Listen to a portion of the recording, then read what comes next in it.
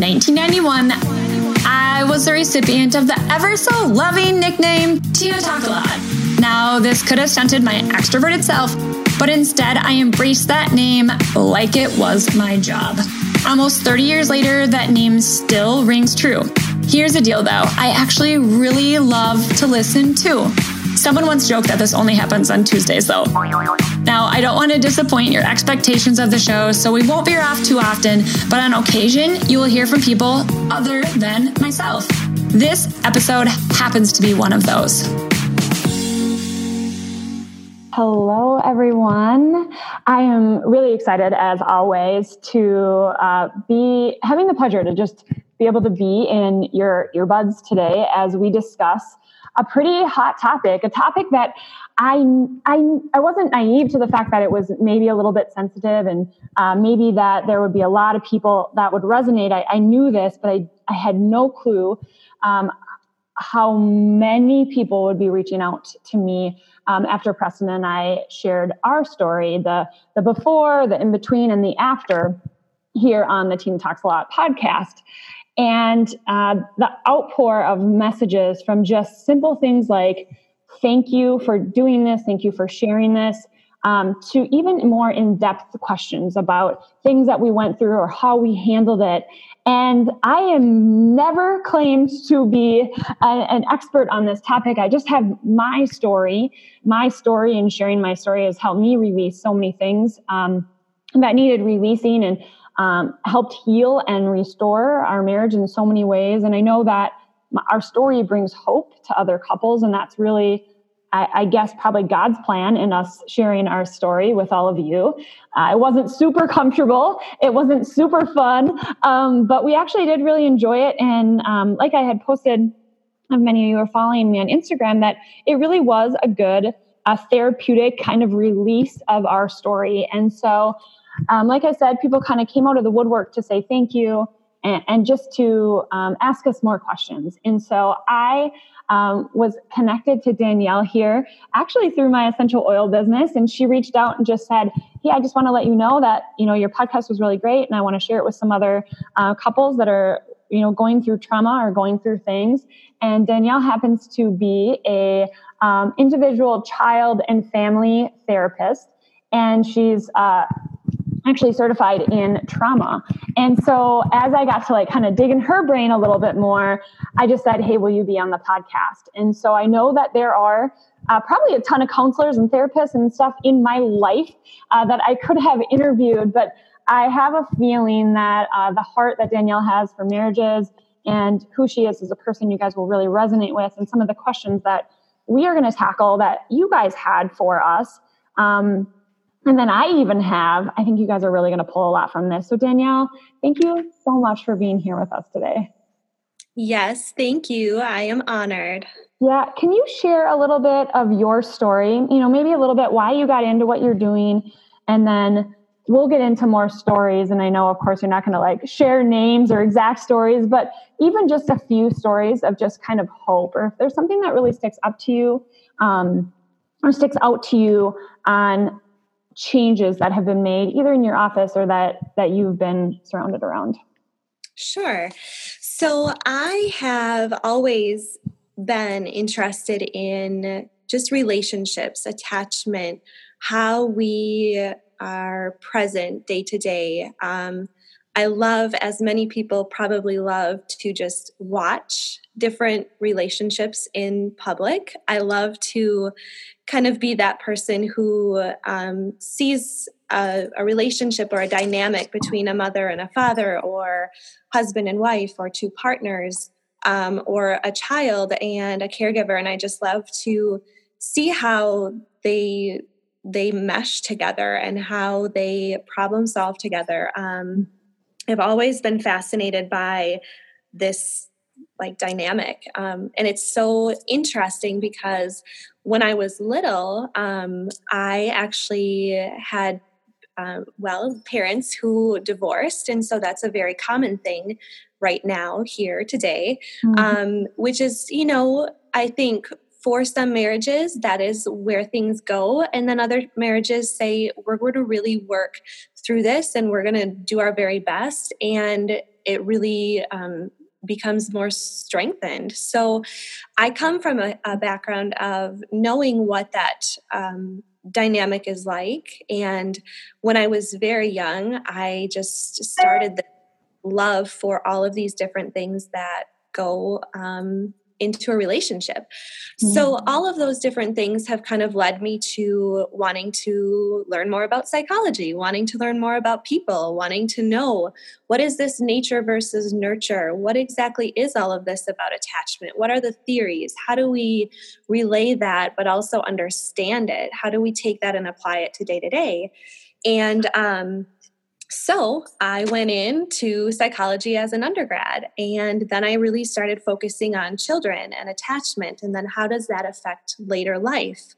How does it reflect positively? How does it reflect negatively on ways that we connect with people, ways that we connect with ourselves, how we manage day-to-day interactions? And then as I went through and received my undergrad, I went back in and received my master's. And I really then started focusing on how do we apply this in a therapeutic setting? So we have all of these amazing things that somehow we have to formulate in a way to say, okay, I'm going to help whoever I can help, but wow, there's some real hot and heavy dynamics that come in. So how do we utilize what we know, but also realistically, from a scientific background, everything makes perfect sense, but how do we make that work? So that's really where my love came in. And along the way, I had, the opportunity, of course, to have my own relationship. And I have been married for a little over 10 years. I have been together with my husband for 17 years, and we are high school sweethearts. So I kind of got to see, how does this work and how does this go in and out in real world, which I think is good because I can kind of utilize that to say, this is how we connect and this is how we make these meaningful relationships. And I'll talk a little bit today too about what are some of those challenges that come up in relationships. Children are one, and we have experienced that ourselves because I have 2 children, and things get rocky when babies are little, and things get rocky when toddlerhood hits, and things get rocky throughout life, in many areas. But we'll talk a little bit about what some of those different things present as perhaps challenges in relationships, among other things that come in too. Yeah. Tell me about it. And then you could keep going on and on, like, toddler. And then when they're in elementary and you get notes from the teacher, and then there's teenage years. And so, I was joking with Preston. I'm like, well, it was funny because we talked about, the before, the in between, and the after.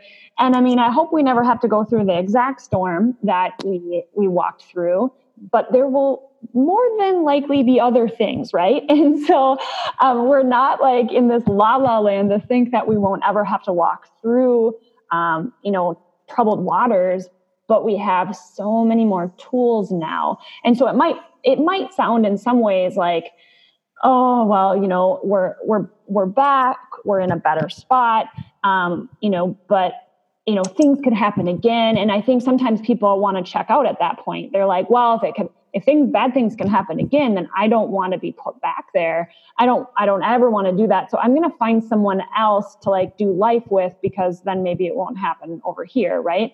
And it's like, well, life is going to happen to you no matter where you're at. But what Preston and I have done is that we found the tools to help us, hopefully to, totally negate that even happening, but then also to, if something does happen in our world, we have those to fall back onto. And a ton of those tools we talked about in our podcast last round, but I don't know that we talked in depth enough about the fact that we went to a counselor. And I don't know that had I not had my faith, and my counselor, Preston and I couldn't have done this with just reading a couple books and highlighting them and talking about them on our own. We didn't have the tools as humans to walk through this. So I'm so thankful. And I talk about it quite a bit that, I still see him on a regular basis. I still see my counselor on a regular basis. I sent him so many referrals. This last one, he said, "Hey, Tina, I can't take on any more referrals." And he really wasn't taking any at that time either. So anyways, finding a good counselor is really important. And again, why I'm talking with Danielle for you guys today is, hopefully in helping us figure out, how do I find someone that fits that mold? How do I find someone that, maybe my husband and I both connect with? I think is something that people, sometimes struggle with, especially in being super stereotypical here, but especially the guys being like, I don't want to unload all my stuff on someone. I don't need that. I can figure it out on my own and all that. Now I'm getting into so many details, but, and so many off track things, but still on track. So anyways, Danielle, can you tell us a little bit about, kind of back to one of my first questions is stories of couples. Just when people come into your office, now it sounds like all sweet and soft in what we've been talking about so far. Like, it's just like, okay, people have trouble and they come in and all of that. But like when people are sitting in your space on your couch, they're coming in there in a word we already used today, trauma. Some serious, ready, to throw off the rings and, enter the courtroom probably. And so can you tell us a little bit about what that feels like? Because even as I write things on social media or we did our podcast, it sounds so much softer than it actually is. And I know that what went through my mind at the time when I was hearing people speak softly was that I was like, well, they don't know my story, or they haven't been in my shoes, or they don't know. And so I wanted to prove to them in so many ways, like, my story is different than yours. There's no way that this could be better. And I don't know how else to say this to people than like, I've been in your shoes. I know what this feels like, than saying that. But anyways, people are coming into your office more regularly than they're coming into mine, talking about these trauma-filled positions that they're in. Yes. And I would say, so you make a really good point, because a lot of people wonder, how do I help somebody in this position? If I'm a friend, if I'm a mother of somebody going through this, if I am, just with somebody and want to share with them that I understand, but I guess it feels odd to say, I've been there, I know what you're going through and all of those things. You can just say, I'm here with you. Mm-hmm. I'm here for you. And sometimes that's enough. And what I really find is couples will come in absolutely to my office in a vulnerable moment. I see the absolute worst of the worst, but I then see many, many, many times, which is what I absolutely love. I see the best of the best when we are completely sorted through and we found clarity. Mm-hmm. So I would say raw. It is raw. It is dark. It is heavy when a couple comes into my office. Some come in together. Some will not even be in this room together. Mm-hmm. Some will not even look at each other. Some will be there holding hands. It's always a different presentation. But what you're really genuinely getting at and to the heart of things is, I don't feel heard. I don't feel connected. I don't feel together. I feel left out. I feel lonely. Mm-hmm. So a lot of what I do upon intake is really just saying, okay, share with me your story. And everybody has a different story. They have the opportunity to share what their story is like.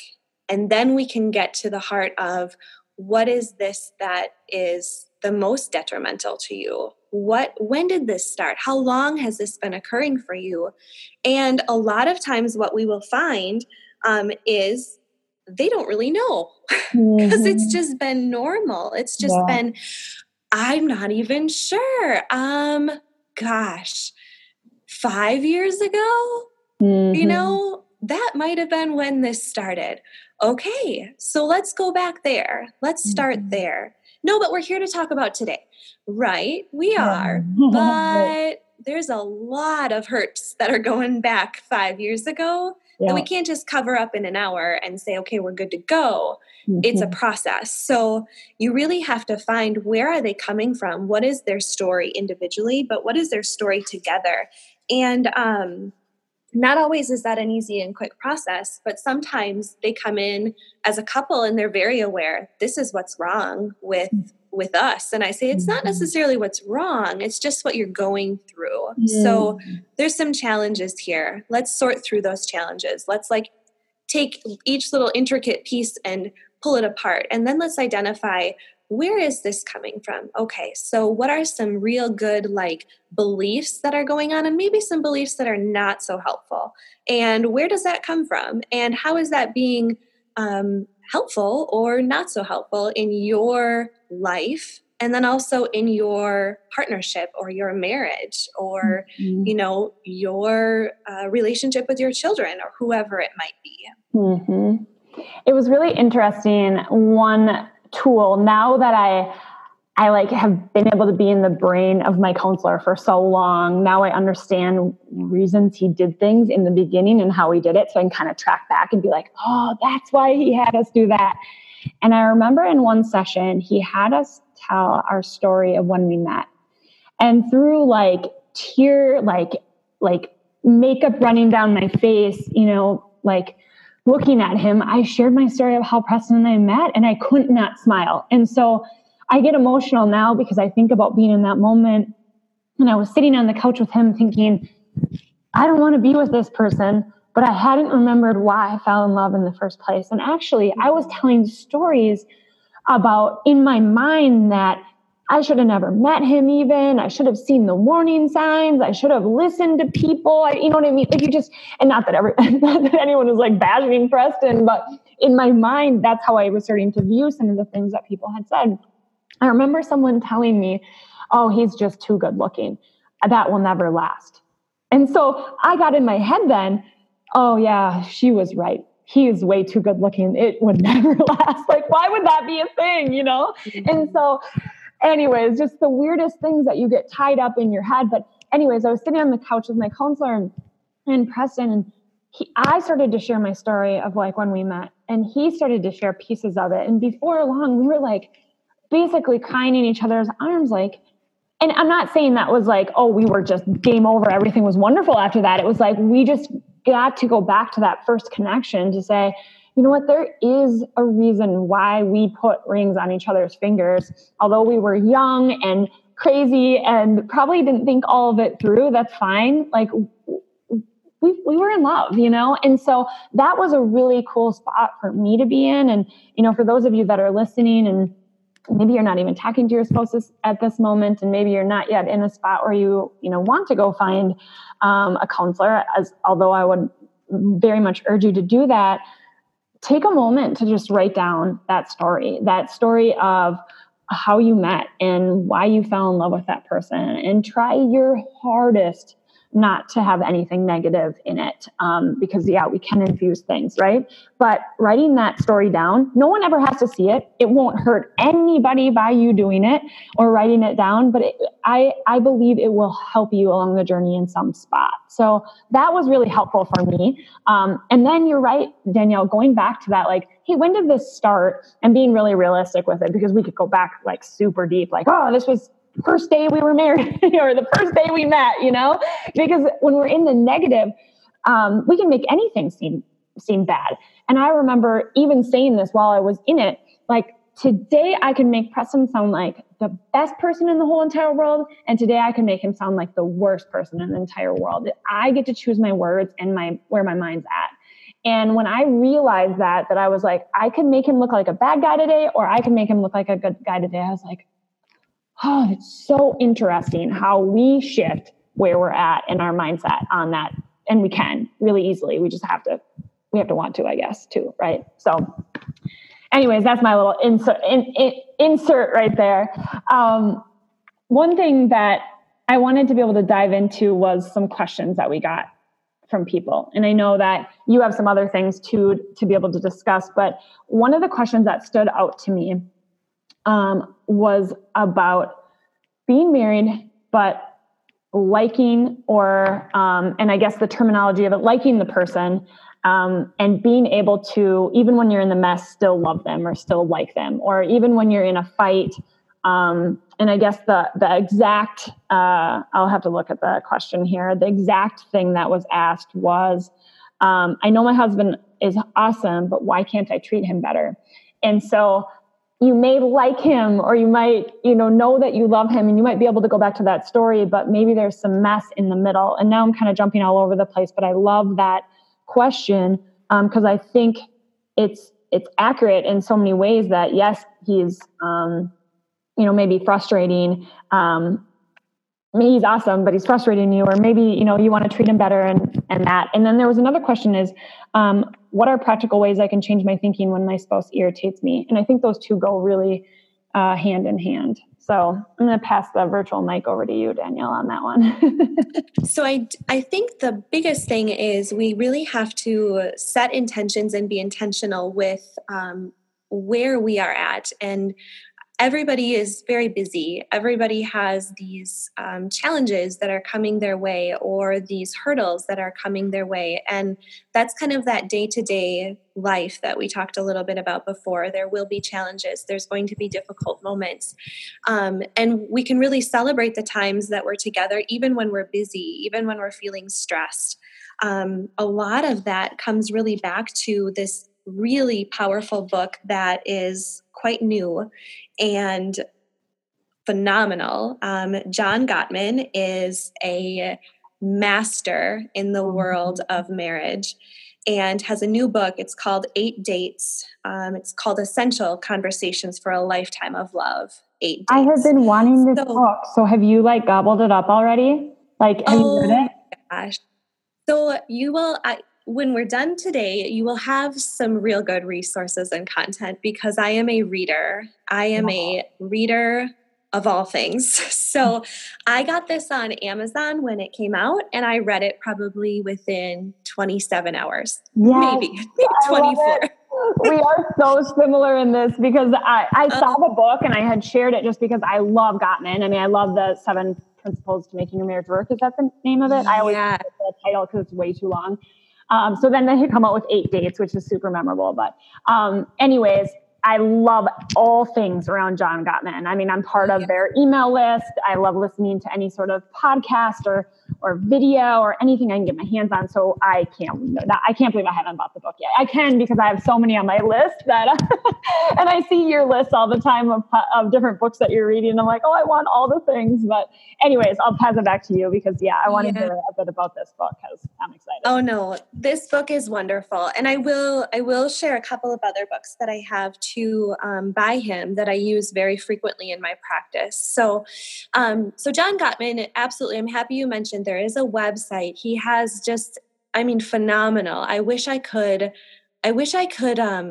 just get in his mind and spend a day or a week or a month or a year just living near him, so I could just get that energy, just pull that energy from him.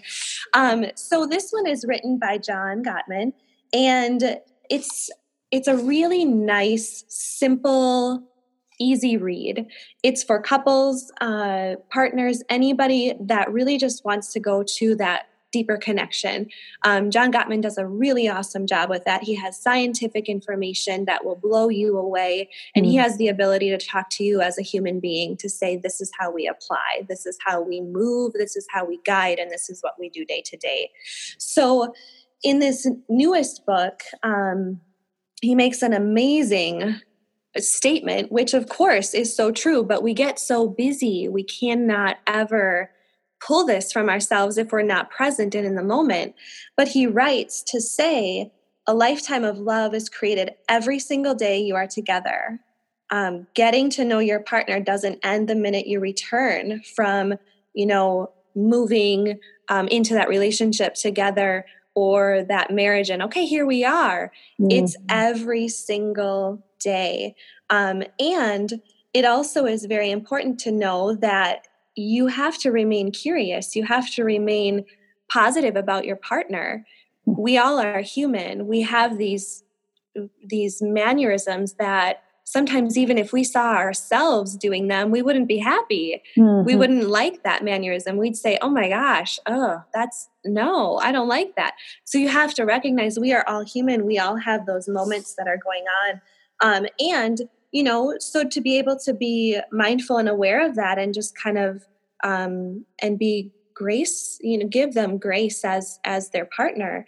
And there's another really awesome, I'm wanting to share, there's another really awesome comment that he made in the book, and it says, make dedicated, non-negotiable time for each other a priority and never stop being curious. So again, being curious, being mindful, being aware, being present. And gosh, I'm just looking, there's one more thing here. Yes, here it is. Successful long-term relationships are created through small words, small gestures, and small acts. So you as, a whole are just in this world that feeds so much to us to say bigger, better, more. We need to slow down and say, wait a second. No, we are okay to just start small. We can just be. We can be who we are, and they can be who they are, and we can make this, work as a connection. And it starts small words, a quick hi, a quick hello, a quick good morning. We're always thinking it. We're always seeing, this happening around us. But if we're in the moment with our significant other or our spouse and we say good morning, it's almost like, oh, hi. Yeah, you're right. Good morning. Or a quick kiss goodbye. Or when you get back home, a quick, hey, just a little bit of like, oh my gosh, I'm there. I'm recognized. I'm noticed. I love it. I feel it. So small gestures, very small, but they are so, so big. And I do see with couples that I work with, there's so much in that quick little phrase or that quick hug or that kiss or that hi or I missed you or can't wait to see you later. And it's almost like that just turns somebody's day around. So when you're receiving of that, you feel great. When you're giving of that, you feel good. And that's a way to really start working on how do we be connected and how do we like each other when I know we're supposed to love each other, but how do we like each other? Well, and that's so interesting you say that. I mean, if I was in the middle of a storm right now and you were like, just give him a kiss or just say hi, I'd be like, screw that. But like one thing that my counselor had said, and he was saying the same things to me, like it's small little things, it's little stuff. And I was just like, I don't want to do those. I don't even feel like doing those things. And one thing that he said to me, so often people talk, and John Gottman talks about this too, and I'm sure you do as well, is communication. Often people are trying to get us to communicate better, right? Counselors are. And that's often hey, let's learn how to communicate. And what my counselor was saying, and again, John Gottman, I'm sure yourself, is if you don't like each other, you don't even want to communicate. And so if you're better communicators, but you still don't like each other, it's like, okay, so you're just going to fight better, And so one thing that I love there that you said is that being curious about one another. And so the thing is, and I know that you working in trauma and such, and so often marriages are stumbled because there's some sort of an affair. And it could be something that's like a physical affair, which feels way more extreme, but an emotional affair, which of course can just be just as hurtful, can be with anyone that you're giving more attention to than the other person. So for me, it was like, oh, wow, if a guy says hi to me, oh my gosh, like that fills that love tank, right? Like I talked about it last episode, like that love tank is being filled. Or bank account, I should say, not love tank. It's not like just a guy saying hi to me like I fell in love with him or something, but you know what I mean? Like that bank account was being filled. Preston said hi to me at that time. I was like, ugh, like, what? You don't know me, you don't like me, you have no idea what's going on in my world. And so it was like him then being curious about me, like using your words in there. It's like, that was all the difference, like, how are you today? Or even when we were messy and he asked that, I was like, oh, like you said, I matter. Like does he want to know this? Like, and sometimes I was like, oh, is there an ulterior motive to this? But then when he'd keep asking, it was like, okay, there's that. Okay, ramble. But another piece of this is I remember saying to my counselor, I just want him to adore me. And I don't know. And I think that any woman could say this, like they want to be adored, right? They want to be adored by their spouse.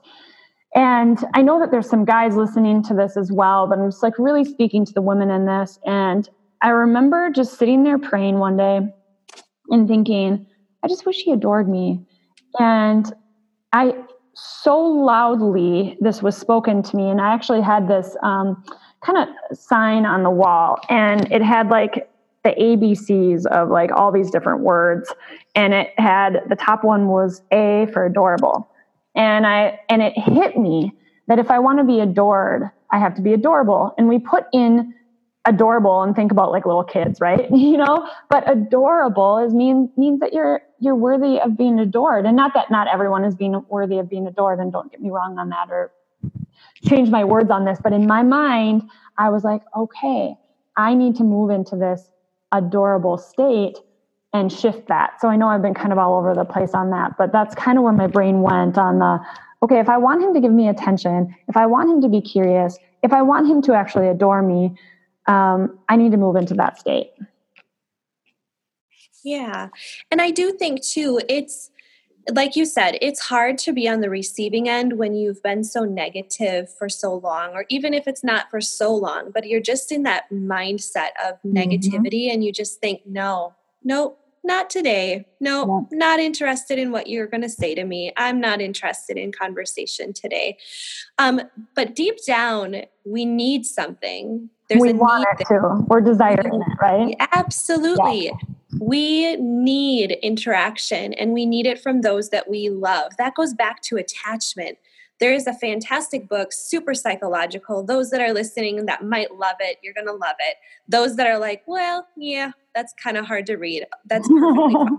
I read it in grad school. I've read it several times since. It's phenomenal, but it's a hard read. It's called Becoming Attached. It talks about how attachment works, and how that really enhances or changes your capacity to love. That's a really phenomenal book. I love it because I'm that kind of a brained person. But, maybe Cliff Notes. Maybe you can find Cliff Notes. I'm not sure. But it's a really good book. And so it goes back to attachment, and it goes back to the desire and that need. And do I belong? What is my sense of belonging?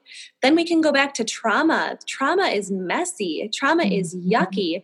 And that's different for everybody. That's perhaps children who I work with in a play-based setting who are going through severe neglect. How do we work through that so that attachment isn't of concern as they get older and try to have these relationships formed in a positive sense? How do they fulfill when they've never been really truly brought up with that? So that kind of is just a side note. And I think that there's a lot to that, to step in on that. Becoming attached is one thing that I worked through was where in my journey did I struggle with a couple things that I knew then I was bringing into my relationship. So it wasn't just like about how Preston was treating me or how I was treating him or whether we liked each other or whether we were communicating right, but understanding like where was our, like the root cause of trauma back before we even knew each other, and how was that showing up or like festering into our relationships. And so we worked through so much. I mean, again, I know we're only here for like 40 minutes and you have worked with so many people, and I've worked on myself so much and Preston's worked on himself, but so what I'm saying is we could keep going and going and going. But a couple things that came up for me when I looked back at different times in my life on when I had some, maybe mini trauma that had happened and then kind of kept evolving, was I had a lot of things where I didn't know exactly where I belonged. And one of those pieces was that, and it's still weird for me to bring up because it was such a secret along growing up, is that I found out when I was 5 years old that my dad, who I knew as a dad for 5 years, wasn't actually my biological dad. And now I don't think I needed to know any earlier than that, but it was something that was a part of my life that then I got to find out before I got on the school bus and to go into kindergarten. And at that time, I couldn't tell anyone. And I mean, I don't know that I'm not like blaming my mother. Sorry, Mom, if you're listening to this and crawling in a hole. My Irish family just probably cries out that I like have this boisterous, share all the things and be transparent personality. But anyways, I remember my mom just keeping that a secret.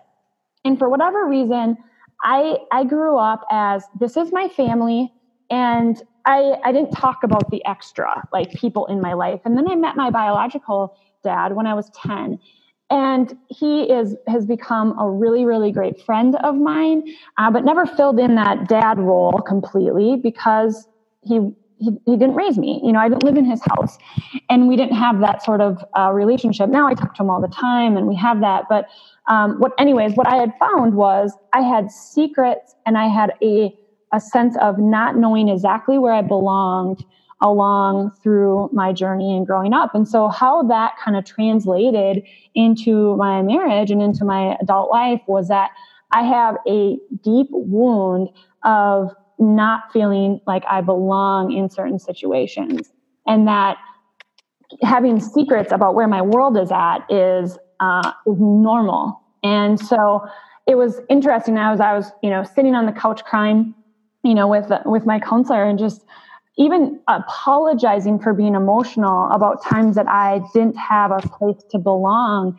whether that be in, biological father's family or, different kind of instances within my life. And he just said to me, he's like, Tina, don't apologize for 10-year-old Tina that she was emotional. You would never tell your 10-year-old daughter that she should feel stupid for crying about something that big and huge. So anyways, I'm sharing all of this because I just do. I share all the things, but I'm sharing this because that showed up in my marriage so strongly, but Preston needed to understand it too. He needed to understand, like, hey, when Tina doesn't feel like she's in the know about something in your life, she feels abandoned. She feels left out. She feels that, there's secrets, and secrets don't do well in her world. And so she doesn't feel connected to you then. And so although maybe relationships and friendships that he had, whether it be with family or people, if I wasn't in the know, it was a stronger and deeper wound than it would be for the average person because of where my wound was. And so I won't share Preston's, but, going deeper into his too helped me look at him at, a 5-year-old little boy or a 10-year-old little boy or whatever in that connection, and help me connect with him so much more, knowing he's imperfect, I'm imperfect, and we're going to come together and accept those imperfections. Absolutely. Mm-hmm. And I think that's an example that is so good to share, because that is just how it goes. Mm-hmm. It's just this aha moment, and it's real connection, making that connection to say, okay, this isn't about me and how I'm flawed. This is just what has occurred. Oh, this makes sense. Let's do something with this. Let's go somewhere with this. Now we know, we are aware, and we can really work through this, and we can move forward, and we can identify, just like you said, I just kind of need to be in the know. Mm-hmm. That's just what I need. Okay, good. Wonderful. Let's do it. We've been missing that. Okay, this is going to be helpful. Mm-hmm. And it's a safe space where you're able to come up with that. And that's sometimes what is needed, is just that safe space to kind of sit down, clear your mind, gain some clarity, and say, with a couple of little questions here and there, maybe a therapist kind of raises a little bit of that, memory, and then, oh my gosh, it's coming together. Here it is. Mm-hmm. Yep. And it doesn't have to be big. By no means does it have to be big. I mean, really, yes, some of those traumas are huge, and some of those traumas, or, maybe we wouldn't even consider it a trauma because it's small, and they don't consider, that individual doesn't consider it to be necessarily a trauma, but maybe just, I really wasn't happy about that part of my life, and this makes sense now, and I'm carrying it with me, and I didn't even know. Mm-hmm. Or, maybe it's something, somebody said something to me, and now I just heard that by my spouse, and boy, that was a reminder I did not like, and I'm having an emotional response here that I don't even understand. Yeah. And when you talk about emotions, that's the heart of anything in therapy. So you're going to get to know your emotions well in therapy, and you're going to sit with them, and you're going to sit with the discomfort of them. And that's good. That's what we need. We need to be able to say, wow, that hurts. Yes, it does. Yeah. Wow, that feels good. That's great. I feel empowered. I feel wonderful. I feel like I'm understanding myself or my partner. You're right. You are. So abandonment, that's a big one. That's huge. So many emotions come into that. And I like to think of it as an iceberg. And I believe Gottman also comes with this, that there's like this iceberg of an emotion. So let's, for instance, take anger.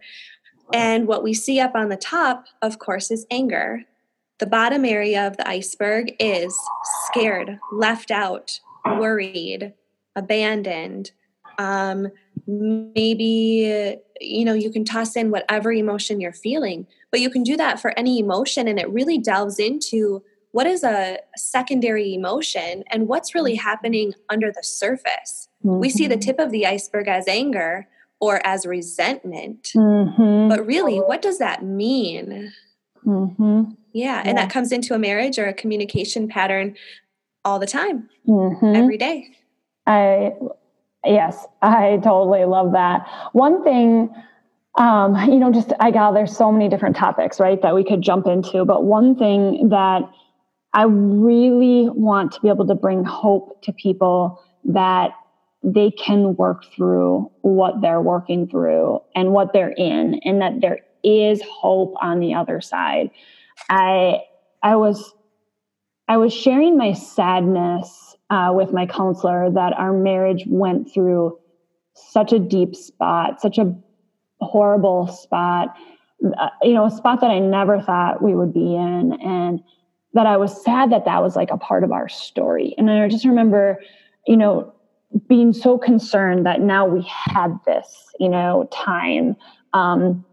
And he said to me, and this was like the biggest, I felt like I graduated from that stage, was he said, Tina, I want a marriage that I know I fought for. And I said, oh my goodness, so do I. Like, you're right. So do I. I fought for this. And now I don't want to slight anyone that went through a divorce.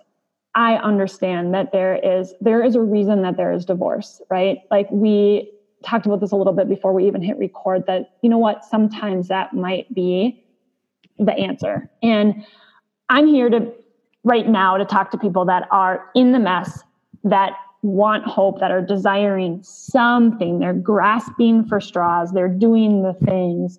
But I want to give that little piece of hope. So again, I'm not here to make anyone feel bad that made the decision to get a divorce. I truly understand that could be where someone needed to go. And I know we had one specific question where someone had asked, about being safe in a marriage, and maybe we can touch on that, what they should do if they don't feel safe. And so, I guess what I want is to just kind of chat a little bit about the other side and what marriage can look like once people have walked through that storm a bit.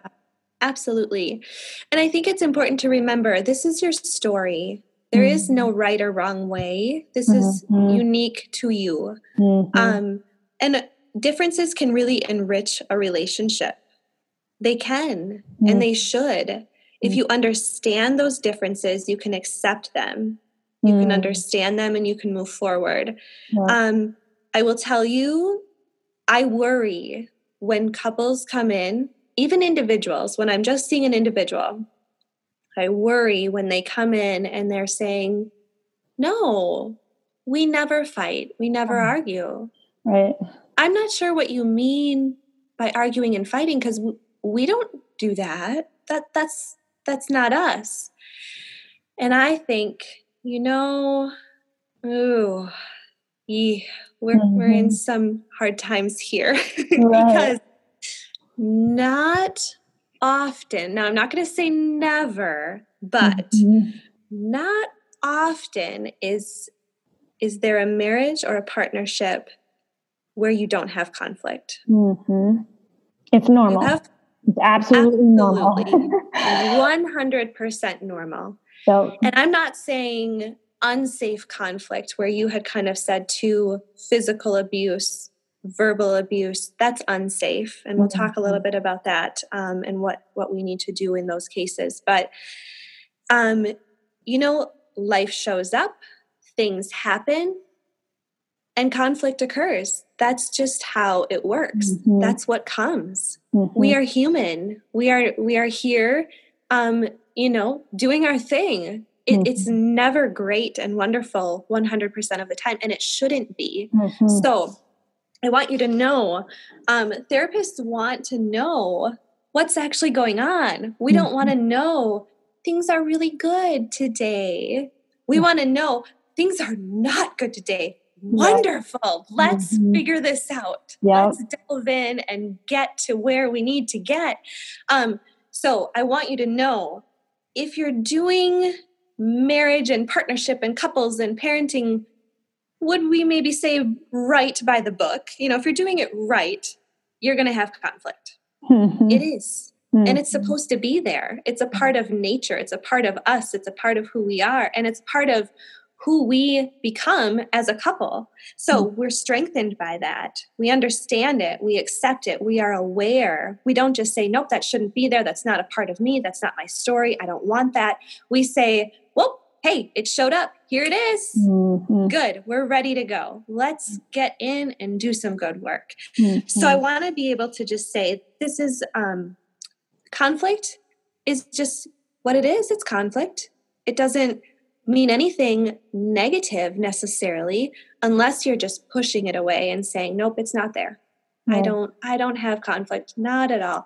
So I want everybody to know this is a very normal thing. And not that I love the word normal and, all of those different things, but this is very typical, standard in relationships. It just is. We come from different backgrounds. We come from ways of being raised. We come from different belief systems. We come from different cultures. That's what makes us who we are. That's how we are unique. And that's how we try to merge and mesh that relationship together by saying, we are different people. This is something to celebrate. We should connect. We should be curious. We should learn more. Really, we should, be a positive in this. So I really want to say, going back to how do we get through this? How do we kind of become who we want to be after something like this occurs? I don't think you let that shadow the rest of your story. It's a chapter. Mm-hmm. You put that beautiful chapter up on the shelf and you say, we did hard work here and we are awesome for going through this. And then you celebrate the accomplishments.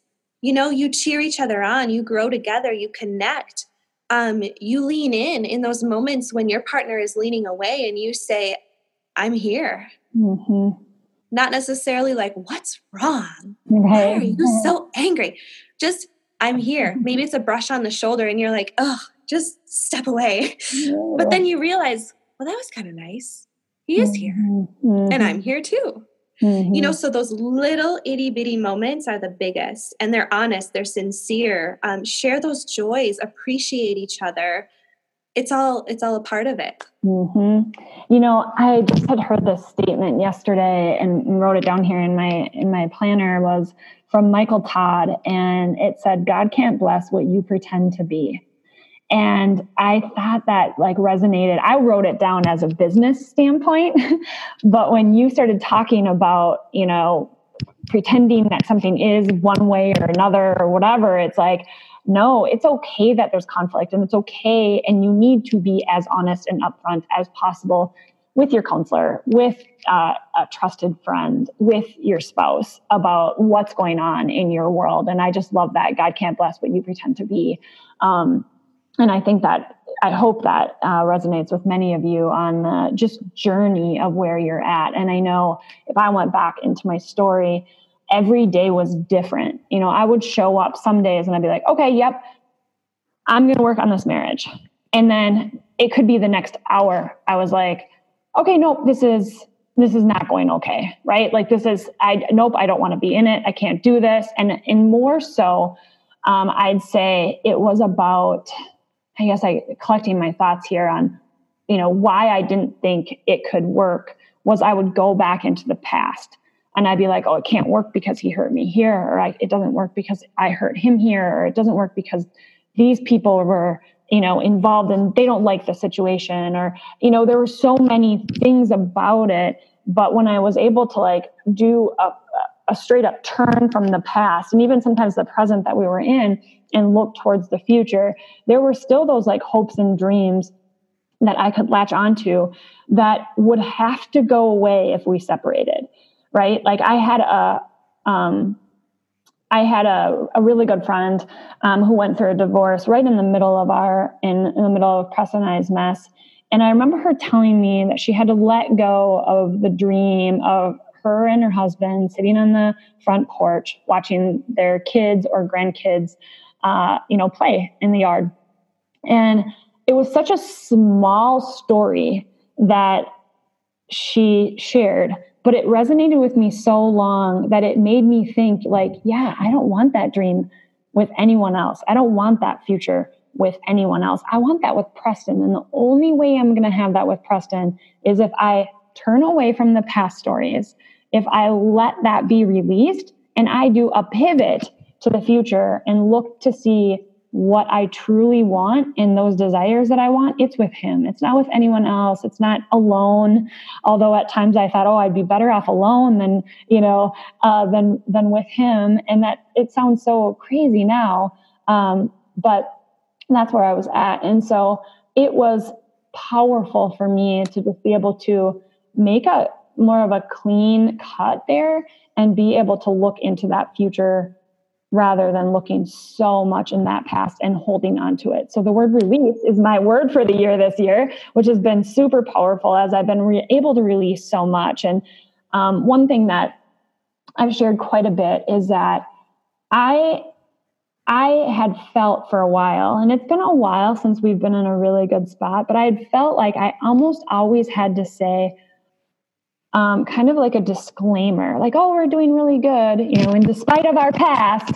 And I had to use that. And even when we got off of the podcast last week, Preston and I recording, we even sat there and we're like, I wonder what, this person will think or that person will think. And was like, what? It doesn't matter what these people think. It doesn't matter what people think of the past. It matters who's going to be impacted by the future story. Right. So again, me kind of rambling on about where my journey is and where we've gone, but it was helpful for me to kind of sit in all of those different places and think about the future. Yeah. And I do agree 100% that it doesn't matter what other people around you are thinking, because it's about who you are and who your partner is and what you have together and what you're working for. Yep. And what you've worked through. Yep. I love it. Now, I know you have a few more resources and maybe we want to touch a little bit on some other stuff, but we don't want to be talking for 72 hours straight. I'm sure we probably could. But we had discussed really this topic of if I'm in an unsafe situation, either emotionally or physically. And I think we both can 100% agree that we don't want to talk anyone into staying in a situation that is unsafe for them. And that we just want to say, seek help. And however that may be, seeing a therapist, counselor, checking that out. And so, Danielle, can you share a little bit where you work? I know that not everyone here is local to you, of course, but even how to find that right person, and where would you search and where would you find someone? Absolutely. So I am located in Eau Claire, Wisconsin.